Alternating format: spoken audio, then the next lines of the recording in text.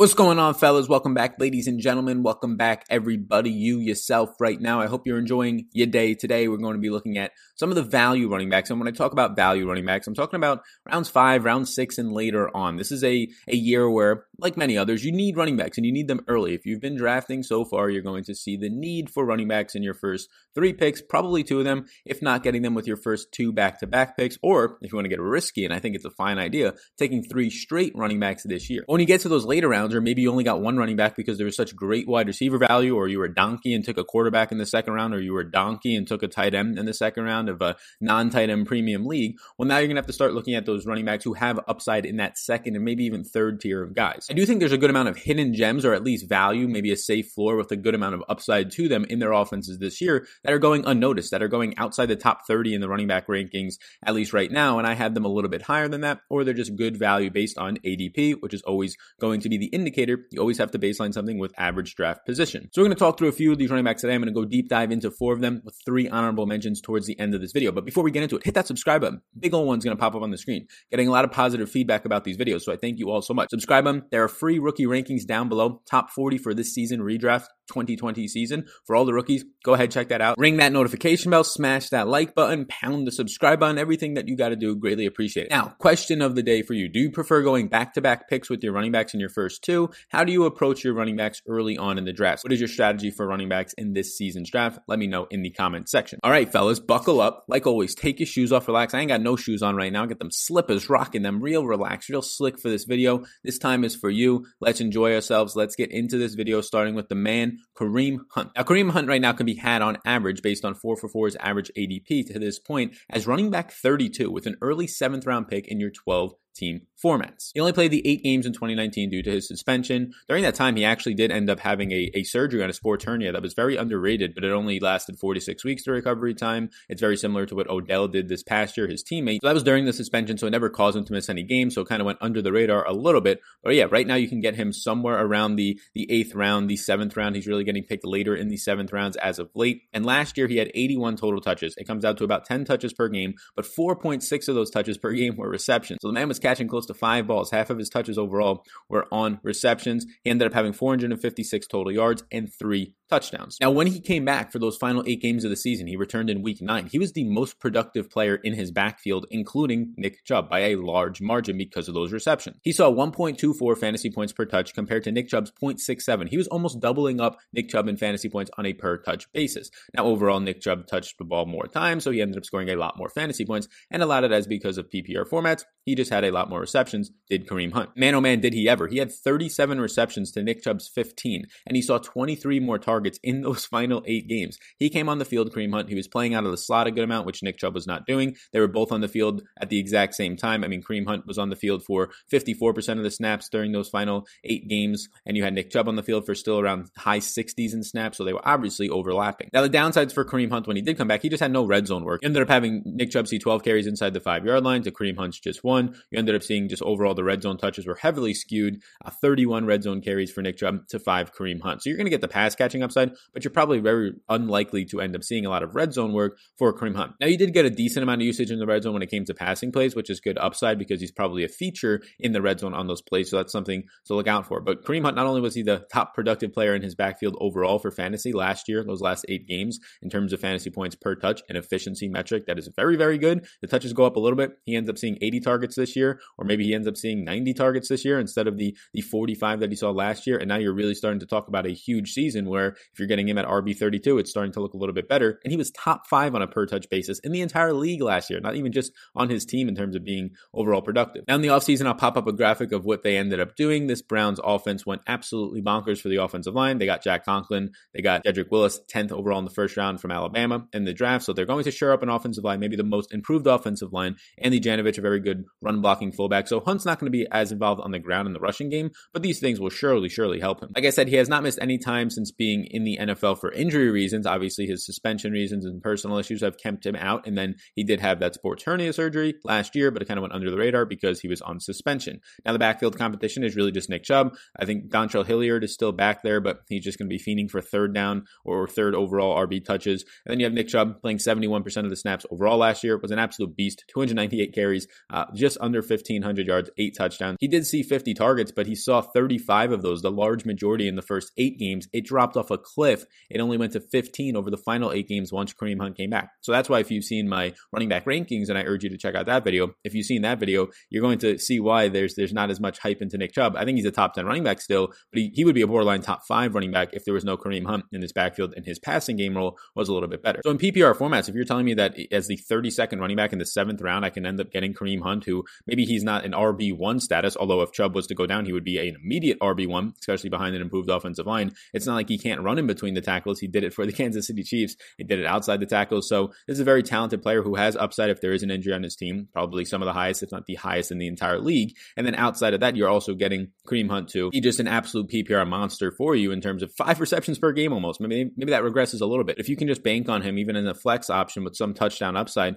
to be going out there and getting you 6 to 8 fantasy points. If he just catches 3 balls in a game, gets a couple of carries, 10 touches per game last year is a very good indicator. And the fact that they second round tendered him, that is going to be a very good year for Kareem Hunt based on the value that you get him at. Smash the big old subscribe button that just popped up, bottom right-hand corner. Takes a couple seconds of your time. And now, Derrius Guice. Now, this one's very, very difficult for me to want to break down because on one hand, Kerryon Johnson, obviously, I'm not as big on him anymore. The backfield, Matt Patricia's a donkey. You have DeAndre Swift coming in there, but really his knee issues. For 2 straight years, he's had wild knee issues, and they drafted a guy that's supposed to come in and now take work away from him and maybe even take the job, if not this year, next year in DeAndre Swift. And similar things have happened in a way when you're looking at the Washington Redskins. When we start to break down Derrius Guice, I think we should just start with the injury concern. So I'll pop them up right now. In 2018, he ended up tearing his ACL in the preseason, and he missed the entire season. Last year in week 1, he has a meniscus tear, another knee injury. He misses 6 to 8 weeks. It doesn't take his entire season away. So he comes back in week 11, plays 4 games, then gets hurt with an MCL sprain, and they shut him down. I mean, so this man is just continuously hurting his knees, very similar to Kerryon Johnson first 2 years. If anything, Kerryon Johnson's played in more games than Derrius Guice the first 2 years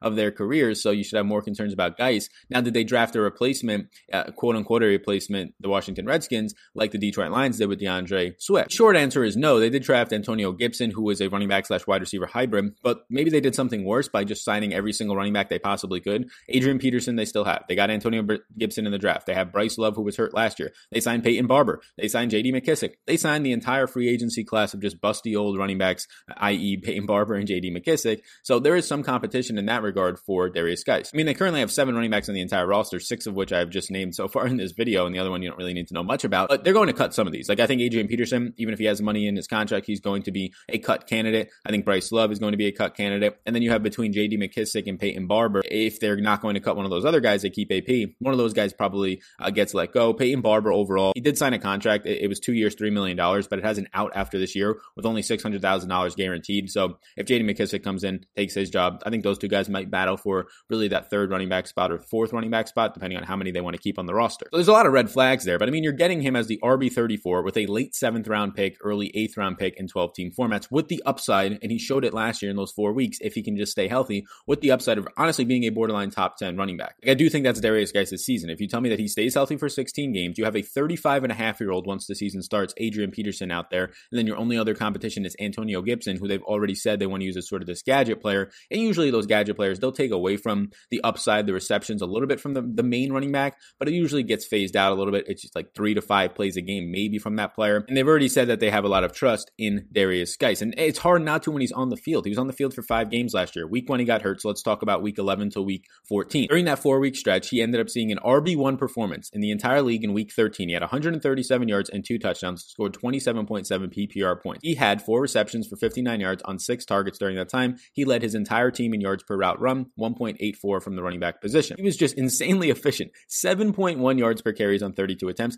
He was the number 1 player in yards created in the entire NFL for his 4-week stretch for any running backs that had at least 5 carries. Number 1 in the entire league in yards created. That is absolutely insane. Running behind an offensive line that was not good in terms of run blocking efficiency. I mean, Adrian Peterson was close to 35 years old last year when he was running and creating yards, 14th in that category alone. They were doing this behind an offensive line that was bottom third in the league, so these guys were balling out there. So yeah, Derrius Guice, he showed you the upside. When you can create yards on your own, independent of your offensive line, you are a special talent. He was doing that for a quarter of the season when he was healthy last year. Imagine if we get the entire year out of him. This guy has not just one RB1 performance in him. That's not just a one-off thing from him. No, he has special talent. The former LSU product has a ton of talent, and he can catch the ball as well. Their offseason was filled with just signing every dusty old running back on the market, but they also signed some really decent tight ends in terms of run blocking. Logan Thomas, former Detroit Lion. Richard Rodgers, former Lion, former Packer, been around the league a little bit. So they got some run blocking tight ends. They got Cornelius Lucas, an offensive tackle, and they picked up some offensive line help. Overall, Guice's stat line was playing on 33.7% of the snaps. He had 42 carries for 245 yards, 3 touchdowns. He caught 7 of his 10 targets, 70% catch rate, saw 2 targets per game, ended up having 79 overall yards. I think that right now you take the stab on him in these rounds. When you're looking at players in these rounds, you're seeing some consistency pieces, and we'll get to some more of those, Kareem Hunt being one of them that we just talked about.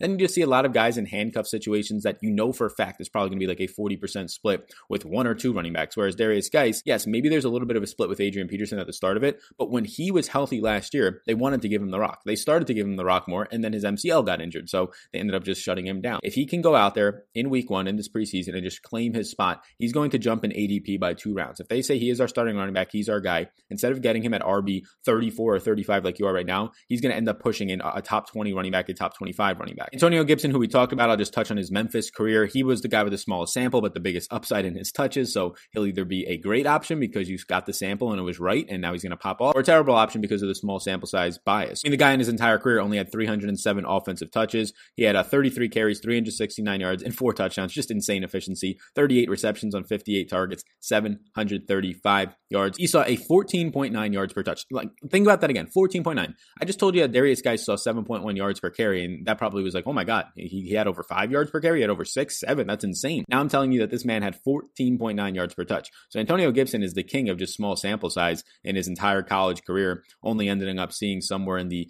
75 total range of touches when he was there at Memphis, but he's going to be here as this gadget guy, has a lot of upside. So I do fear that he takes a little bit away from Guice and pushes him a little bit. But if Guice is healthy, that's the biggest concern. Guice's competition is not with 35-and-a-half-year-old Adrian Peterson or a gadget guy coming out of Memphis that really hasn't done well for most running backs. It's with a guy named Derrius Guice himself. So James White, I think, is one of those stable pieces in those middle rounds where you can get, hopefully not as your RB2, but your RB3 or even your RB4. I was actually able to get Derrius Guice as my RB3 and James White in a draft that I did yesterday as my RB4. You can currently get James White as the RB41, which is an early 8th round pick, a middle 8th round pick in your 12-team formats. In 2019, he played in 15 games. He played on 44% of the snaps. He ended up seeing 67 carries, 263 yards, 5 total touchdowns. But the thing that you know James White for and where he produced was 72 receptions, 645 receiving yards on 95 targets. He was one of the most efficient running backs in the league last year and productive running backs when it came to pass catching ability. He was 3rd in running back receiving yards. He was 6th in receptions and 6th in targets and 2nd in yards per touch. This is the biggest thing that I'll say about James White.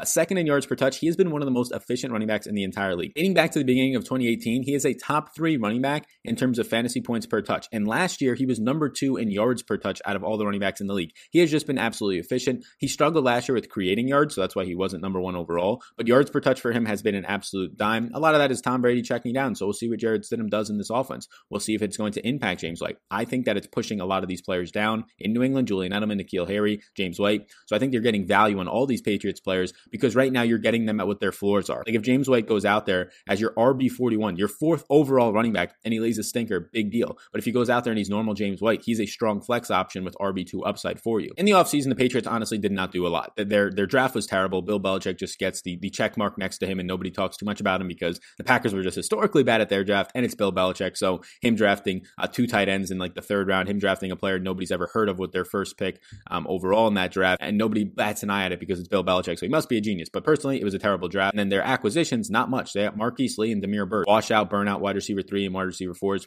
from the Jaguars for Marquise Lee and the Cardinals for Damiere Byrd. Not much help there. They got Dan Vitale, a former Packers fullback. They got a backup quarterback, Brian Hoyer, and it seems like they're sticking with Jarrett Stidham right now. And then they lost a decent amount. So they lost Tom Brady. They lost James Devlin, who's a huge piece of their offense. Like they're going to have to reinvent the offense, likely with Dan Vitale. And you're going to say, oh, you're crazy. Reinvent the offense. No, they use a fullback more than anybody else in the league, not only for run blocking schemes, but a ton of their play action passing a ton of their protection. So Dan Vitale is going to have a huge role, believe it or not. They lost Philip Dorsett on the outside, which based on their receiving core right now is actually a decent sized hit. Rob Gronkowski technically lost him since he came out of retirement and left with Brady. Now, James White's durability, you can rely on him, which is another nice thing about those middle rounds. He's sort of the opposite of Darius Geis. He missed 2 games in 2017 with an ankle sprain, and then last year he did miss a game, but it wasn't injury related. The man had a child. Pop it up on the screen right now. Adam Schefter, I believe it was week 3 of last year, ended up tweeting it. They thought that maybe he was late scratch James White. Oh my God, what's happening here? I remember there was a lot of panic, but he ended up just missing with a child. Backfield competition, it's pretty stable from last year and really the last few years. It's Sony Michel, former Georgia running back, last pick of the first round, former first round pick Sony Michel, Rex Burkhead, Brandon Bolden, and Damian Harris. The exact same running backs as last year. Damian Harris, their former pick last year out of Alabama running back, never really saw time. He was actually active for once, Damian Harris, which was one of the very few moments when James White was gone with the birth of his child. Brandon Bolden, somebody that they love on special teams mainly, but he actually got a decent amount of red zone work last year, which was interesting. Sony Michel was just very bad, and this is the last year for Sony Michel. If you don't prove it, you're going to get absolutely cut. Maybe he'll get benched mid-season, but he was so terrible last year. 38% of the snaps, 247 carries, doesn't even break 1,000 yards. Doesn't even break 1,000 yards, 7 total touchdowns, 54th overall in the NFL. There's 32 teams. 54th in overall true yards per carry, which looks at efficiency a little bit more than just normal yards per carry. Rex Burkhead was very productive though. So 27% of the snaps. He was dealing with some injuries, missed a few games, but he had 65 carries, 302 yards and 3 touchdowns, caught 27 of 38 targets for 279 yards. Number 4 in yards per touch. So the Patriots in their backfield last year had 2 very productive running backs, and one of them was not named Sony Michel, former first round pick. One was this former 4th round pick, James White, who was number 2 in yards per touch, and Rex Burkhead, who was number 4 in yards per touch. So there's a lot of question marks around Jarrett Stidham and what this offense looks like overall. It does look like it's going to be one of the worst offenses in the league. When you break it down, you're getting the value in NFL fantasy football 2020 drafts right now in these guys as if they're going to hit their floor. So if they hit their floor, whatever, they hit value for you at that point. If you're getting James White as the 40th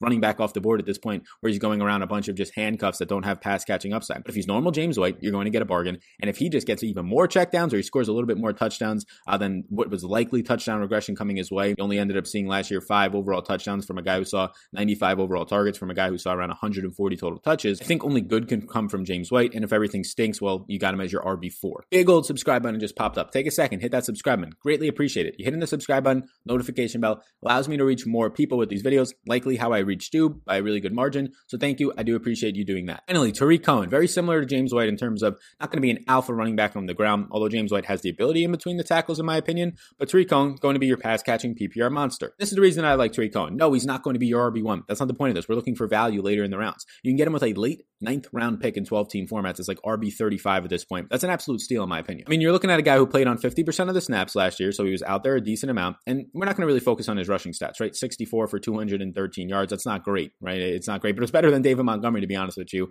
on a true yards per carry metric. But we're looking at the 104 targets, the 79 receptions, and 456 yards. He ranked only behind Austin Eckler and Christian McCaffrey. We know those names, right? We love those names in terms of his overall running back targets. He was 8th in routes run for running backs, 4th in receptions, and 10th in receiving yards. You also saw the second fewest stack boxes against him, which just shows you that they know when he's on the field, they're probably going to pass the ball. But there's a little bit of a deceptive factor there when he actually gets to hand the ball off and run the ball up the middle. It's going to be very soft boxes. I think this is very interesting to look at. Cohen's final 8 games versus David Montgomery, by far the most effective back. I mean, by twice as much. He was 2 times better than David Montgomery on a per touch basis in fantasy. 1.1 fantasy points per touch to Montgomery's 0.55 because of those receptions. He had 3.89 yards per carry, true yards per carry, compared to David Montgomery's 3.74. He had 41 receptions on 49 targets to Montgomery's 7 receptions on 9 targets. Look, I obviously know Montgomery's a more in between the tackles guy, but broken tackles player. That's what he got the hype out of college, even though he did nothing after contact last year. But Tariq Cohen, for fantasy purposes, is the best back in this backfield, in my opinion. The offseason saw a decent amount of turnover in Chicago. I mean, for one, they ended up snatching up more tight ends for some reason, letting some more tight ends go, getting Cole Kmet in the draft with their first pick, signing Jimmy Graham for some reason to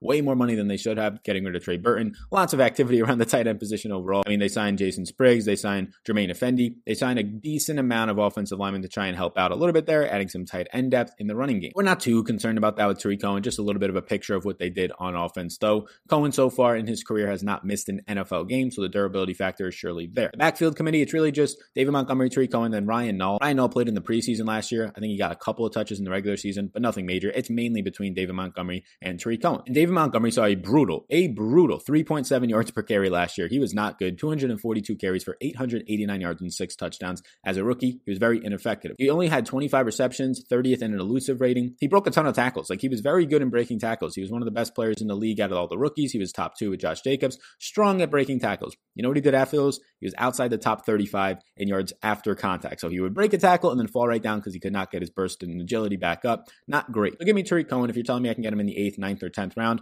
I think that's a good spot. Like, he is your wait on running back 4. You can wait on him for a while and he could be your running back 4. If you're taking a lot of running backs, he can be your running back 5. That's some pretty good depth to have in a pass catching guy who was top 3 and top 5 in most running back categories in PPR formats last year when it came to receiving totals. So I have a few honorable mentions for you. The Miami backfield in general is being undervalued. Jordan Howard mainly being drafted outside the top 10 rounds. Matt Breida is starting to get drafted a little bit earlier due to his pass catching ability for PPR formats. I think both of them deserve an honorable mention. Anthony McFarland out of Pittsburgh, he was a 4th round running back pick for them. I do think he's going to push James Conner. I think he'll be the backup to start the season. I think you'll see either one or both of Jalen Samuels and Benny Snell going to be cut from this team. And then I think he's going to push James Conner. People think James Conner is fantastic because of the year that he had in a very good system, the year that Le'Veon Bell held out. But for the most part, he's not that talented of a running back. Oh my God, he's in the NFL, Sally, and you're sitting at home right now making a video. Yes, relative to other NFL running backs, relative to Anthony McFarland, the talent levels are on different extremes. So I do think he's a nice pick that you can have in like your 14th round, 15th round of drafts. And then Keyshawn Vaughn I'll put on here as an honorable mention as well. But there is a good chance that I think right now he's probably going overdrafted. It doesn't mean he's a bad pick. It doesn't mean that I don't think he can produce for you, but he's likely going to be on the field at least to start the year in some sort of committee.